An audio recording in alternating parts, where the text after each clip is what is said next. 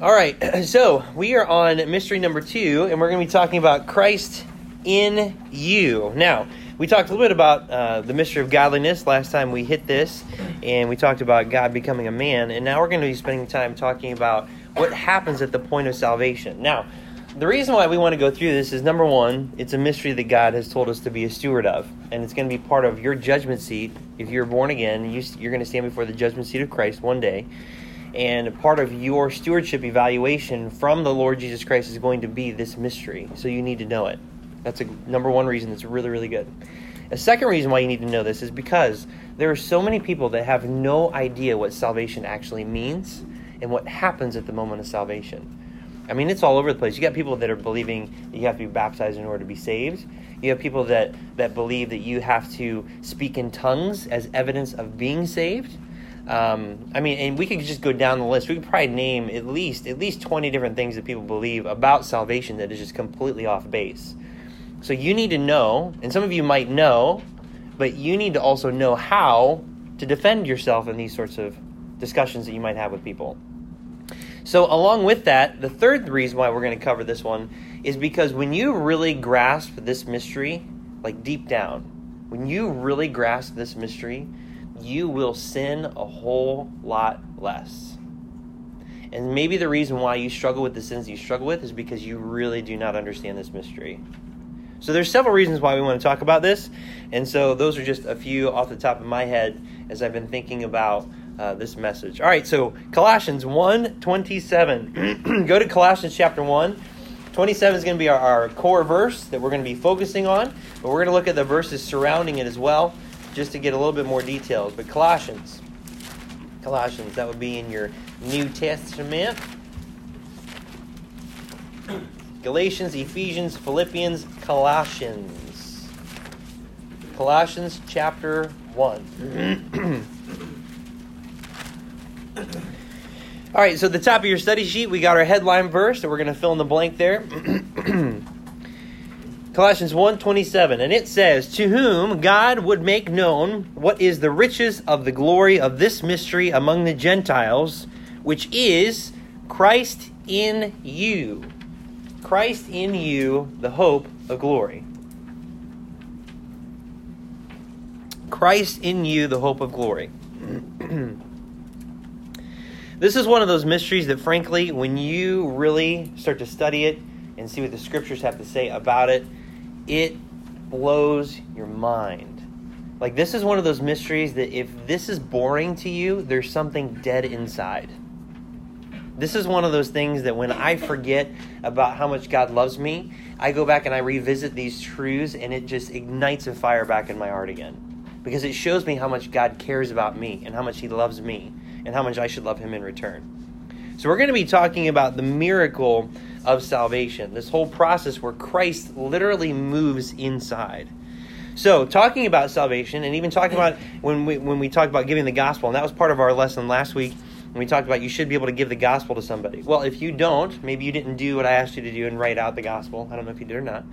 But if you didn't, or maybe you had a hard time doing it, or if you think through your head how to share the gospel with somebody, this part of the lesson is going to be perfect for you.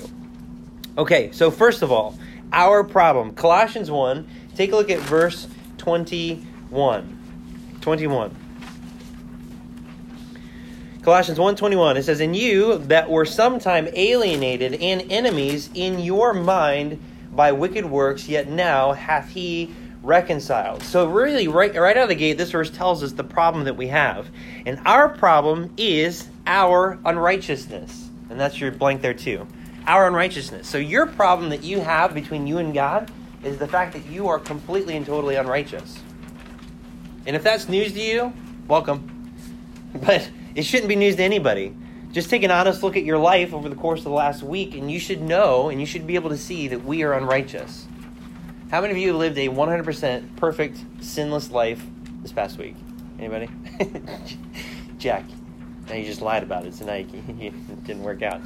None of us have. So we are completely unrighteous. And so this is important for us to understand.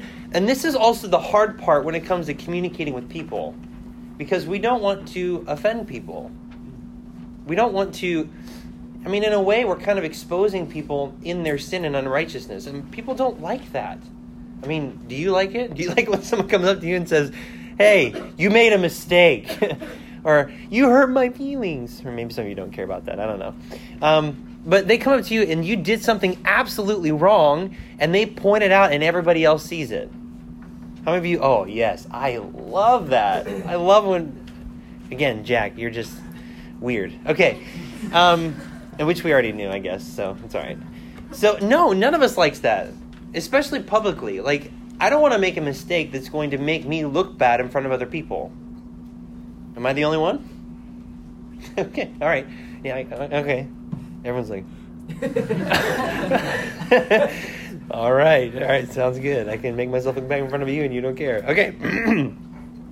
So, no, none of us like this, but yet this is absolutely the case. And so let's look at a few verses that really lay this out for us very, very well. These are some of my go-to verses that I use, and let's have some people read. So give me one reader. All right, Isaiah 59:2, Isaiah 64:6, Job 14:4, Jeremiah 17:9 and 10. Let's do... All right, let's just keep going. I'm going to get different readers. All right, Ezekiel 18:4. Okay, get that one? You can do Ezekiel 18:20. You can do that one. Everybody go to Romans 5, who doesn't want to read. And then I'll get just 1, 2, 3 more readers. All right, you can do Ephesians 2 and 3, 2 Thessalonians 1:8, Revelation 20:15. Who wants that one? Get that one. Okay, Revelation 20:15. All right, so everybody else go to the book of Romans.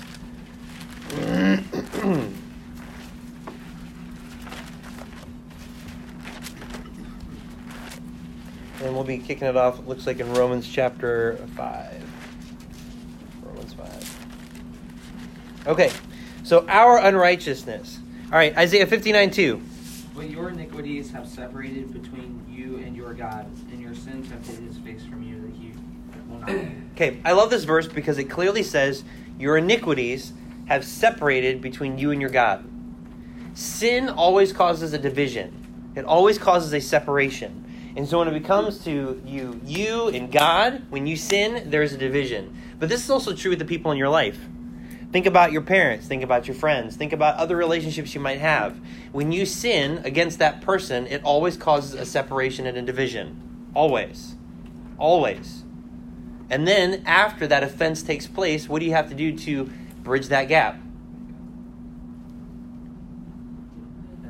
Repent? What else do you need to do? You need to have a change of mind for sure. But then you have to go to that person and apologize. You need to make it right. People don't know how to make it right with God. Because when you sin against God, the gap is so wide that you actually can't make it right on your own. It's not possible. And that's what Isaiah 64:6 says. Whoever has that one, go ahead and read it. But we are all as a clean thing, and all our righteousness fade are as filthy rags, and we all do fade as a leaf. Our iniquities, like the wind, have taken us away. Okay, we are all as an unclean thing. And it says that all of our righteousnesses are as filthy rags in the sight of God. So even when, okay, let's say you have a person that has been they've offended God, and they've done what's wrong in the sight of God. They can acknowledge that, and they can even say, God, I'm sorry. I shouldn't have done that. Forgive me for that sin. Okay, that still doesn't cut it. You can be sorry about it, and you can even ask God for forgiveness about it, but that still doesn't take away the consequence of your sin problem. Right? Now, once you're in God's family, I mean, that reconciles it, but you're still going to have consequences for your bad choices. But we're talking about on an eternal perspective. This is why Christ needed to die for us. This is why it's why it's needed, and we'll talk about that in our next point. But it's just not enough. Like when you sin against God, just because you go back and you apologize for it doesn't necessarily make it right. There's still a reconciliation process that needs to take place. Job 14:4. Who can bring a clean thing out of an unclean? Not one. Okay. Who can bring a clean thing out of an unclean? No one. Nothing. Can you take a jug of milk that has been spoiled and somehow out of it pull out milk that is not spoiled for your cereal in the morning? No. Can you take a cup that you're going to be using to get water, maybe when you first get up in the morning or maybe for lunch or whatever, and you accidentally drop it into the toilet, and then you pull it out and you're like, and then use it and it's going to be... No, you can't do that. And so this is what boggles my mind about people and about religion and about God, is that we are thoroughly corrupt. Like, James 2:10 says, if you've offended in one point the law, you've offended it all. If you've broken one part of the law, you've broken the whole thing. And so if that's the case, then once you sin the first time, then you are completely tainted. How can anyone think that they can have favor with God, that God would allow them into his presence when they are full of sin? Like, you can't pull anything out of you that says, all right, God, here's the reason why you should let me in. Right? Okay, so it's not possible. And this is why the gospel is so important for people to understand. That we are separated because of our sin. Our righteousnesses are as filthy rags in the sight of God. You cannot make yourself clean. You can't take something that is unclean and then all of a sudden say, ta-da, it's not clean. It doesn't work that way. So we have a huge, huge problem. Ezekiel 18:4.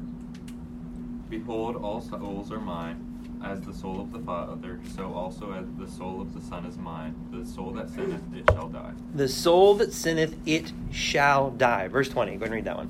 The soul that sinneth, it shall die.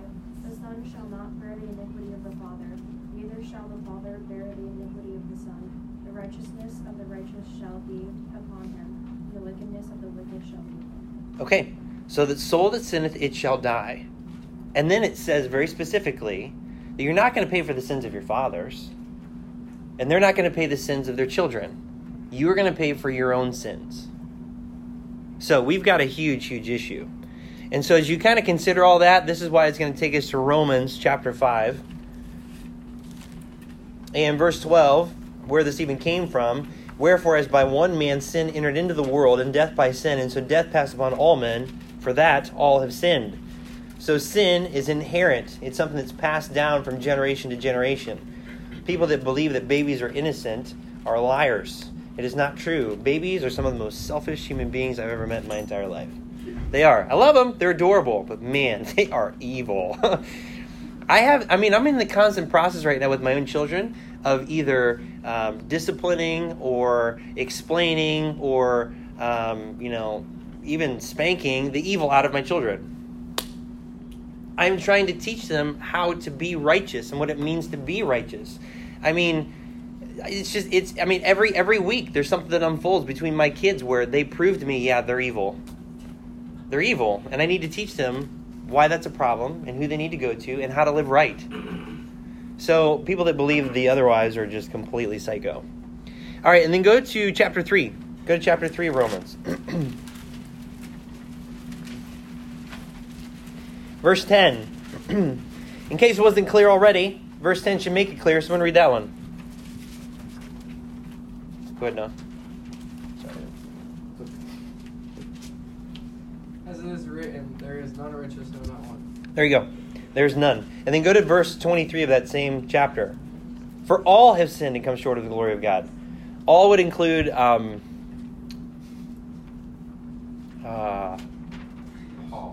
Paul. Yeah, you're right. Yeah. Oh, Paul?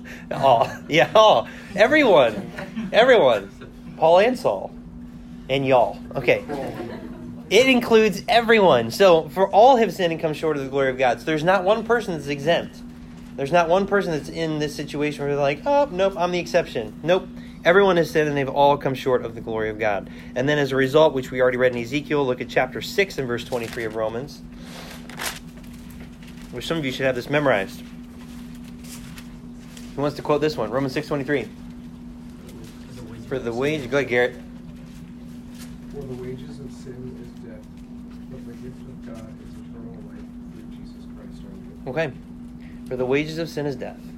But, and I'm so thankful for the Bible's buts. I am. I got it. I am. Did Dad you joke. get that? All right. I'm very thankful because even though we deserve death, God still loves us and provides a way for us to be redeemed. And I love that about our God. So let's listen to these verses here. Ephesians 2 and 3. Wherein in time past you walked according to the course of this world, according to the prince of the power of the air, the spirit that now worketh in the children of disobedience, among whom also we all had our conversation in times past in the lusts of our flesh, fulfilling the desires of our flesh and of the mind, and were by nature the children of wrath, even as others. Yep, so we're children of wrath outside of God's care and his gospel. And then listen to 2 Thessalonians 1:8, because people that do not repent and they don't trust in Christ as their Savior, this is what's going to happen to them. Go ahead, 2 Thessalonians 1:8, whoever has it. In flaming fire, taking vengeance on them that not God, and that obey not the gospel of, and that obey not the gospel of our Lord Jesus Christ. Perfect. In flaming fire, taking vengeance upon them that know not God. We shouldn't want that on anyone. And maybe there's someone here today, they're like, you know what, I don't want that on me. And God's convicting you because you haven't been made right with the Lord. Because you got that one, flaming fire, where he's going to take vengeance on them that know not God and that obey not the gospel of the Lord Jesus Christ. And then, lastly, Revelation 20:15. Whoever has that one, read that one.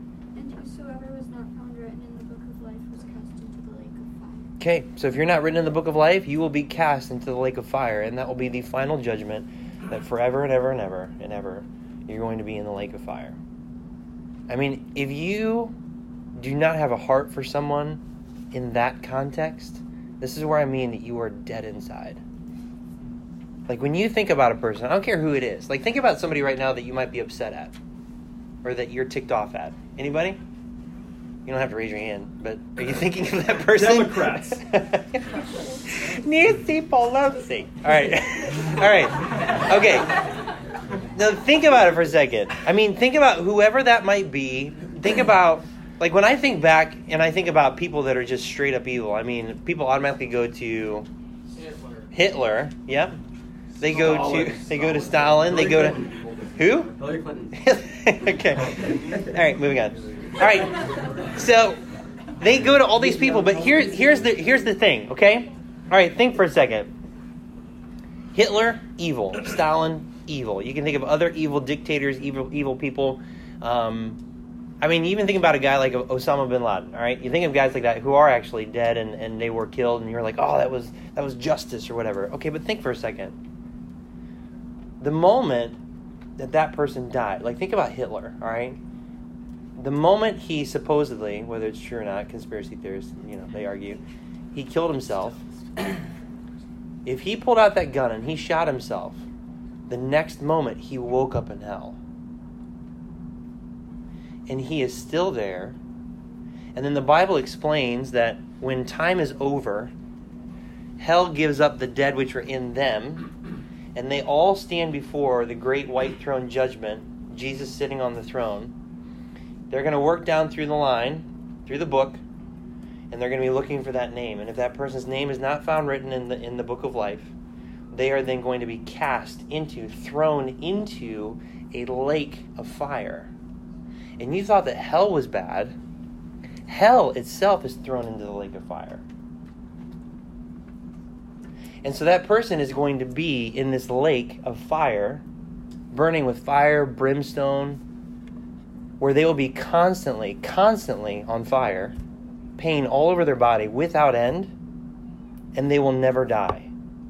And that will be their resting place for all eternity. Like it will never stop, and they will never die. If that does not move your heart towards people, you're dead. There's something wrong inside of you. I mean, Jesus talks about how, as it was in the days of Noah, so shall it be when he comes again. And when you think about that, in that context, Jesus also said, because sin abounds, the love of many wax cold. When sin abounds in your life, and you just let it go unchecked and you do whatever you want, your love for people, especially even in your immediate family, your love of people will wax cold. And so the reason why we are dead inside sometimes towards people and very numb about these things is because of our sin. Because we just let it go and we don't do anything about it, and then it affects the way we see people and our circumstances and everything. Because we're being so self-centered and self-focused that we don't have time to look at other people because of our own sin. So this is a huge problem. And I am so glad that God gave a solution. I'm so glad that he gave a solution. And probably the best verses that I can use for this one would be in Romans itself. We're already in Romans. And take a look at chapter, let's see here. Chapter 3 gives it probably the greatest detail. Right in that same context of verse 23. Romans 3, verse 19. And we'll just work through this really slow. It can be kind of confusing because of how he words things in the book of Romans. But whenever that happens and you're reading the Bible and they just start to get a little bit confusing, just slow down. Go back and reread it again. Take what you understand and then slow down. Okay, you know what? I'm kind of confused. Okay, stop. Go back to where you did understand and then just slowly keep working your way down. Verse 19. Now we know what things soever the law saith, it saith to them who are under the law, that every mouth may be stopped and all the world may become guilty before God. See, God wants to bring everyone to a point where they understand that they are guilty in order for them to be able to do something about it. Verse 20. Therefore, by the deeds of the law there shall no flesh be justified in his sight, for by the law is the knowledge of sin. But now the righteousness of God without the law is manifested, being witnessed by the law and the prophets, even the righteousness of God, which is by faith of Jesus Christ unto all and upon all them that believe. For there is no difference. For all have sinned and come short of the glory of God, being justified freely by his grace through the redemption that is in Christ Jesus, whom God hath set forth to be a propitiation through faith in his blood, to declare his righteousness for the remission of sins that are past, through the forbearance of God, to declare, I say, at this time, his righteousness, that he might be just and the justifier of him which believeth in Jesus. Right here, out of the gate, from verse 21, I mean, look at this. But now the righteousness of God. Verse 22, even the righteousness of God. At verse 25, that to declare his righteousness. Verse 26, to declare, I say at this time, his righteousness. See, what we need is God's righteousness. Our problem is our unrighteousness. God's solution is his righteousness. That's your other blank there. His righteousness. That's what we need. Because you and I cannot produce righteousness on our own. There's no way. There's absolutely no way. You cannot create enough righteousness inside of yourself to justify yourself before God. It's not possible. You can't bring something clean out of a thing that is unclean. The Bible already established that. And so what people need is the righteousness of God. And here, very clearly, from verse 21 all the way down through verse 26, it explains very, very, very clearly that it is through faith in Jesus Christ. It is through faith in his blood. It is through him. It is through him alone. What Christ did for you and I upon the cross, when a person believes that and they receive that, God gives them his righteousness. So, you do not have favor with God today because of your obedience. You do not have favor with God today because you read your Bible this week. You do not have favor with God because you witnessed to somebody this past week. You do not have favor with God because you're here on a Sunday morning. This is something that we tend to believe. We tend to believe that because we go to church, because we do good things or we do godly things, that somehow we are in a better standing with God. Nope. Nope. Not at all. That is called religion. That is what, false Christian churches have done for years. And they do it and they make people feel guilty about not coming to church or not being involved with church because they believe that somehow they tie, if you don't come to church, well then, you could go to hell. Oh, well, if you don't obey, well then you could lose your salvation. Well, if you don't do this or that or whatever, then you could end up And this is where it all comes from. It stems from our human nature to want to do these sorts of things. And so here the Bible says very clearly that you need his righteousness. The only single reason you can stand before God with any shred of confidence whatsoever is because of what Jesus Christ did for you. That's it. That's it. That's all we have. And that's all we need. The things that we do after are to bless God. That's what it's for. So I hope that you see this in a different light, because that's what people need. That's what they need. And so whenever you go and you do something that's good, like, okay, let's say you have a good testimony and you make sound decisions, or maybe you end up getting good grades, or you end up, having an opportunity to witness somebody. Why do we do those things? We do those things to get people to a point where they can see God's righteousness. That's it.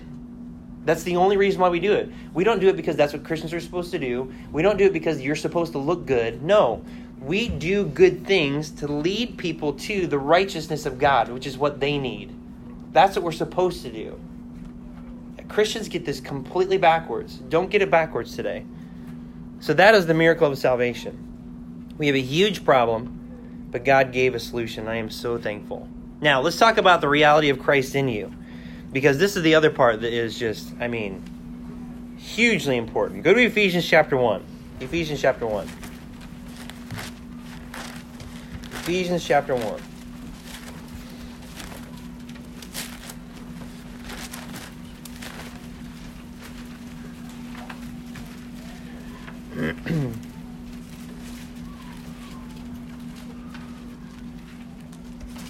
And look up these scriptures later. We don't have time to go through them all because there's something I want to get to here in a little bit. But I want to try to get through this, and there's a couple of videos I wanted to show you that are kind of funny, but should illustrate some good points. Okay, so when a person becomes saved, God takes up residence.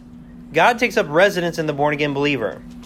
And Ephesians 1, 13 through 15 is the clearest place in your Bible that actually shows you that that's what happens. So when a person comes to a place where they understand my righteousness is not going to cut it, I am doomed. If I were to die today, I would go to hell, and I would stand before God afterward, and my name would not be in the book of life, and I'd be thrown into the lake of fire. I need a Savior. And they humble themselves, and they call upon the Lord to save them, as it says in Romans 10, 9 and 10, and verse 13. When they do that, they admit they're a sinner, they need a Savior, they call upon Him to save them. Then this is what happens. Ephesians 1, verse 13. In whom ye, talking about Jesus, also trusted after that ye heard the word of truth, the gospel of your salvation. So you hear the gospel. In whom also after that ye believed, so you believed the gospel, ye were sealed with that Holy Spirit of promise.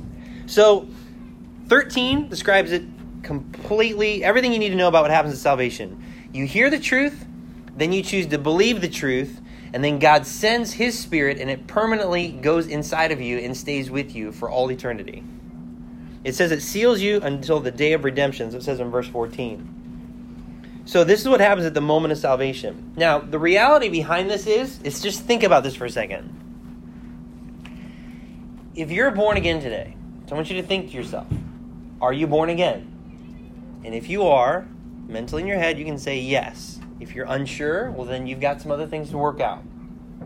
But if you can confidently say, yes, I know that I am born again today, okay, then the moment that you trusted Christ as your Savior and you called upon Him, the Spirit of God came inside and literally resurrected your dead spirit, and not just resurrected it, but joined unto it. And that's the picture of marriage, which is why Ephesians 5 talks about Christ and the church, husband and wife, same thing. Is that His Spirit came in your dead spirit, and He brought it alive, and now is united, permanently united, where now it's one spirit. So your dead spirit is now one with God's Spirit.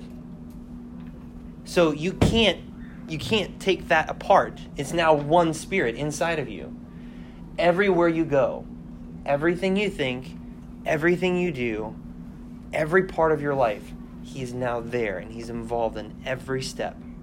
Everything. Whether you like it or not, He's there. And some of you, that's a great sense of comfort. And others of you, it's a great sense of fear. And the difference is your obedience or your disobedience. I used to be very, very afraid of it. Now I look at it as, God is always with me. And I'm so thankful because no matter what's going on in my life, no matter how I feel, no matter how hard it is, no matter how good it is, he's with me every step of the way and he's never going to leave. And I love that. I love that. But there was a time where I was very afraid because I wasn't living right. I wasn't making good decisions and I wasn't doing what was pleasing in his sight. And I was constantly grieved on the inside. And there's a good chance that that part of me that was grieved was actually him, united with my dead spirit, and he's grieved because you're like, oh, you're making that decision again? I've talked to you about this. Why do you keep putting us through this? Because this is not my will for you. That's like the Spirit of God inside of you. That's what we're doing to him. So when you really understand that, man, it changes everything. It changes everything. Just imagine for a week all the decisions that would be different because you understand that clearly. It'd be amazing. All right, go to the back side of your page. So you need to chew on that one. I wanted to give that one more time, but you need to chew on that one because that one is huge. Huge. Yes. Residence. Yeah. Residence. God takes up residence in the born-again believer. All right. So since he's inside of you, I wanted to include this list because this is kind of cool. The Holy Ghost is also referred to as the Spirit of God. So you have the Spirit of God in you. You have the Spirit of Christ in you. You have the Spirit of truth in you. So you do know what's true. You're just not willing to actually listen to it. The Spirit of grace. So you are able to be gracious to people. You might struggle with that, but he is the Spirit of grace. He is the Spirit of glory. He brings glory to God the Father, and you should too. He is the Spirit of life. You should see new things popping up in your life that weren't there before. He is the Spirit of wisdom and revelation. You should be able to understand the deeper things of God at some point in your life as you keep walking and growing with him. He's the Spirit of promise, which should give you great assurance about your eternity. He's the Spirit of adoption, which gives you a great sense of just completion because you are in God's family and you belong. The Spirit of faith, so that when things are just very, very difficult, that you can believe God over your own feelings and emotions. The eternal Spirit that's going to save you for all eternity. The Comforter, so that when you're going through things that are very difficult, he can comfort you. The Spirit of intercession, that he's praying, and you should be praying as well. And the Spirit of holiness. Your life should be more and more holy just because the Spirit of God is inside of you. So those are just some things that you can see that should be practical things that should be unfolding in your life because of the Spirit of God. And God's gift of his own Spirit is just the down payment of the riches of his glory, which, man, I tell you what, might be hard for you to understand now, but that's when you really think about it, that is amazing. Because God gave himself, and it's just the down payment of what he wants to do in us in an eternity future. And then lastly, we are going to produce fruit. Therefore, we will produce fruit unto God's glory, to the glory of God. And go back to Colossians 1 for this one. Colossians 1.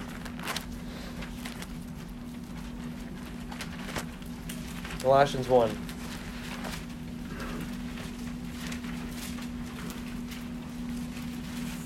Again, please read these verses when you get a chance, but I want to just cap it off with this last part in Colossians. So, verse 27. Our theme verse, hitting right into these last two verses. To whom God would make known what is the riches of the glory of this mystery among the Gentiles, which is Christ in you, the hope of glory. Now, when you really get that, then 28 and 29 makes perfect sense. Whom, talking about that Christ, that Savior, that Messiah, whom we preach, warning every man and teaching every man in all wisdom, that we may present every man perfect in Christ Jesus. Whereunto I also labor, striving according to his working, which worketh in me mightily. See, it's only the Spirit of God that can actually do that. When you walk with God and you really grasp this mystery, what it does inside of you is it gives you the power and the ability to go out there and to have a heart in order to warn people, to teach them, and to try to lead them to a point where they can be perfect in Christ Jesus. It is my heart's desire that every single one of you in this room, number one, that you get saved, and if you're not willing to get saved, that you are warned properly, and that you are obedient, and if you are not going to be obedient, you are going to be warned properly. Number two, I want you to learn wisdom. I want you to understand life. I want you to understand how to make good decisions. This is why we're doing stuff like this. I want you to be able to live righteously. And number three, I want you to be perfect. I want you to, That is my heart's desire for every single one of you in this room, is I want you to be perfect. I want you to be strong. I want you to walk with God. I want you to be with him. I want you to be fruitful. I want the rest of your life to be just full of things that bring God glory. That's what I want. Now, the reality is it going to happen? Unfortunately not. And I know that. But I believe it doesn't have to be that way. And I can see it not being that way. And it is unbelievably exciting. The issue is that you guys don't see it. Whether it's something that is just a sin issue in your life that's blinding you right now, that you feel like you can't let go of, or that you don't want to let go of. We are in a constant wrestling match with God where we limit him all the time with what he can actually do in and through us. But part of my job is to walk with him so that way that God gives me vision and understanding as far as your lives are concerned, to see where you are and to help you and to correct you when needed and to love you in the process, to get you to a place where you're actually supposed to be. So that's the mystery. And when you understand the mystery, you'll be able to see these things in yourself, and you'll be able to see these things in other people. And it will actually really excite you to get to work in your own heart and in other people's lives, because you can see what can happen in their life. I mean, just imagine someone who's on their way to hell, and you have the opportunity to interrupt them and see them redeemed and actually walk with God. There are people that are saved today that I never thought in a million years would be saved. So you need to think about that. You need to have a little bit of vision. All right. So while you're in the process of that, I wanted to show you. This is what not to do. I need to turn the volume up.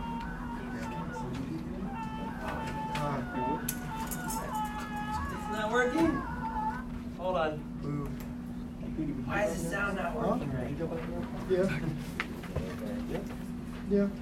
I'll see why not. Oh, that's why. Huh? Maybe that's there's a hit. Let's try it again. Yeah, what's this? Wasn't plugged in. Dude, I love Jay Signs. Oh, what's the last of Jay Signs? There we go.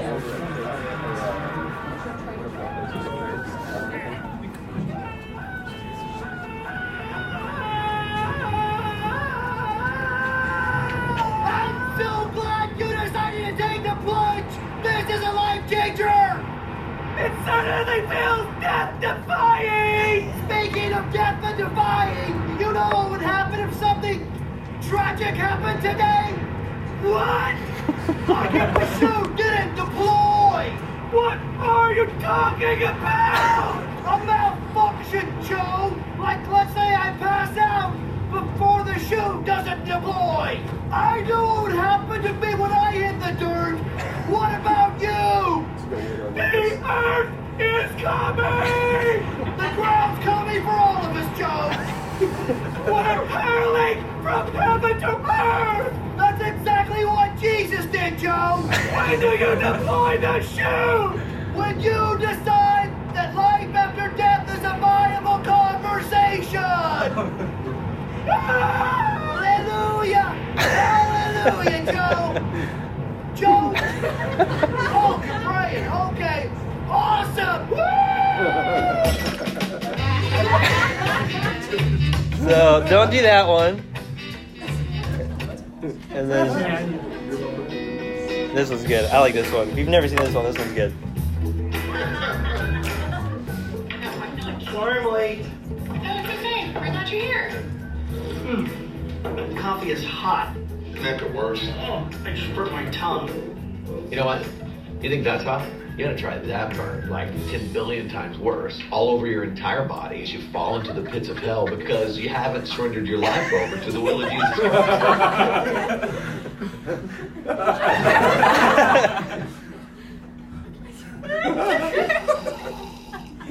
Saved you a cookie.